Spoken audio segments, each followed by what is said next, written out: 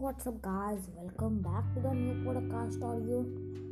तो मैं आपको आज सुनाने वाला हूँ एक कहानी जिसका नाम है बड़े नाम का चमत्कार। तो शुरू करते हैं। एक समय की बात है, एक वन में हाथियों का एक झुंड रहता था। उस झुंड के सरदार चतुर्दंत नामक एक विशाल, पराक्रमी, गंभीर वो समझदार हाथी था। सब उसी की छात्र छाया में सुख से रहते थे। वह सबकी समस्याएं सुनता, उनका हल निकालता, छोटे बड़े सबका बराबर ख्याल रखता था। एक बार उस क्षेत्र में भयंकर सूखा पड़ा। वर्षों पानी नहीं बरसा। सारे ताल तलैया सूखने लगे।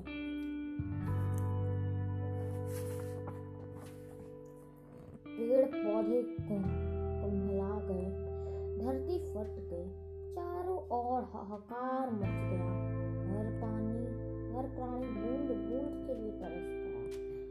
हाथियों ने अपने सरदार से कहा, सरदार, कोई उपाय सोचिए। हम सब प्यासे मर रहे हैं, हमारे बच्चे तड़प रहे हैं। चतुर्दंत पहले से ही सारी समस्या जानता था, सबके दुख समझता था, पर उसकी समझ में नहीं आ रहा था कि क्या उपाय करें। सोचते सोचते उसे बचपन की एक बात याद आई और चतुर्दंत ने कहा, मुझे ऐसा याद आता है कि मेरे दादाजी कहते थे, यहाँ से पूर्व दिशा में एक ताल है जो भूमिगत जल से जुड़ा होने के कारण कभी नहीं सूखता। हमें वहां चलना चाहिए। सभी को आशा की किरण नजर आई। हाथियों का झुंड चतुर्दंत द्वारा बताई गई दिशा की और चल पड़ा। बिना पानी के दिन में गर्मी में सफर करना कठिन था। अतः हाथी रात को सफर करते 5 रात्रि के बाद उस अनोखे ताल तक पहुंच गए। सचमुच ताल पानी से भरा था। सारे हाथियों ने खूब पानी पिया, जी भर के ताल में नहाए और डुबकियां लगाई। उसी क्षेत्र में खरगोश की घनी आबादी थी। हाथियों को आगमन से उनकी शामत आ गई। सैकड़ों खरगोश हाथियों के पैर तले कुचले गए, उनके बिल रौंदे गए, उनमें हाहाकार मच गया। कुछ खरगोशों ने एक आपातकालीन सभा की। एक खरगोश बोला, हमें यहाँ से भागना चाहिए। एक तेज स्वभाव वाला खरगोश भागने के हक में नहीं था। उसने कहा, हमें अक्ल से काम लेना चाहिए। हाथी अंधविश्वासी होते हैं। हम उन्हें कहेंगे कि हम चंद्रवंशी है। तुम्हारे द्वारा किए खरगोश संहार में हमारे देव चंद्रमा रुष्ट है। यदि तुम यहाँ से नहीं गए तो चंद्रदेव तुम्हें विनाश का श्राप देंगे। अन्य खरगोश उसका समर्थन किया। चतुर ठीक कहता है, उसकी बात हमें माननी चाहिए। लंबकर्ण खरगोश को हम अपना दूत बनाकर चतुर्दंत के पास भेजेंगे। इस प्रस्ताव पर सब सहमत हो गए। लंबकर्ण एक बहुत चतुर खरगोश था। सारे खरगोश समाज में उसकी चतुराई की धाक थी। बातें बनाना भी उसे खूब आता था। बात से बात निकालते जाने में उसका जवाब नहीं था। जब खरगोशों ने उसे दूत बनाकर जाने के लिए कहा तो तुरंत तैयार हो गया।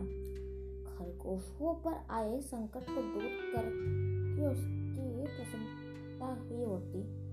लंबकर्ण खरगोश चतुर्दंत के पास पहुंचा और दूर से ही एक चट्टान पर चढ़कर बोला, गजनायक चतुर्दंत, मैं लंबकर्ण चंद्रमा का दूत उनका संदेश लेकर आया हूँ।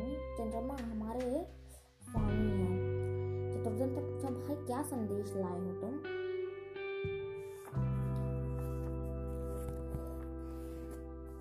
लंबरकर्ण बोला, तुमने खरगोश समाज को बहुत हानि पहुंचाया है। चंद्रदेव तुमसे बहुत रुष्ट है। इससे पहले कि वो तुम्हें श्राप दे, तुम यहाँ से अपना झुंड लेकर चले जाओ। शत्रुघ्न को विश्वास ना हुआ। उसने कहा, चंद्रदेव कहाँ हैं?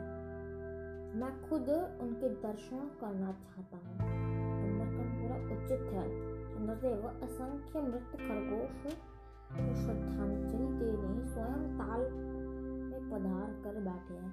आइए उनसे साक्षात्कार कीजिए और स्वयं देख लीजिए कि कितने रुष्ट है। चालाक लंबरकर्ण शत्रुघ्न को रात में ताल पर ले आया। उस रात पूर्णमासी थी। ताल में मूल चंद्रमा के बिंब ऐसे पड़ रहा था जैसे शीशे में प्रतिबिंब दिखाई पड़ता है।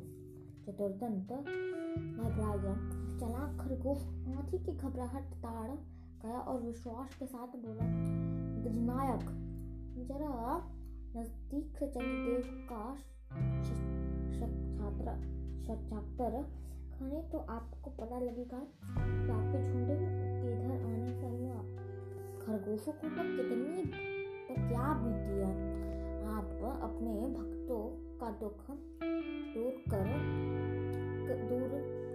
देखकर हमारे चंद्र देव जी का दिल पर क्या गुजर रहा है। लंबरकर्ण की बातों पर गजराज पर जादू का असर हुआ। शत्रुघ्न डरते डरते पानी के निकट गया और सूंड से चंद्रमा के निकट ले जाकर जांच करने लगा। सूंड पानी में के निकट पहुंचते सूंड से निकली हवा में से पानी में हलचल हुई और चंद्रमा की प्रतिबिंब कई भागों में बट गई और विकृत हो गई। यह देखते हुए शत्रुघ्न के होश उड़ गए। वह हड़बड़ा कर कई कदम पीछे हट गया। लंबरकर्ण तो इसी बात की ताक में था। वह चीखा, देखो आपको चंद्रदेव कितने रुष्ट हो गए। वह क्रोध से कांप रहे हैं और गुस्से से फट रहे हैं। आप अपनी खैर चाहते हैं तो अपने झुंड समेत यहाँ से शीघ्र प्रस्थान करें, वरना चंद्रदेव पता नहीं क्या श्राप देंगे।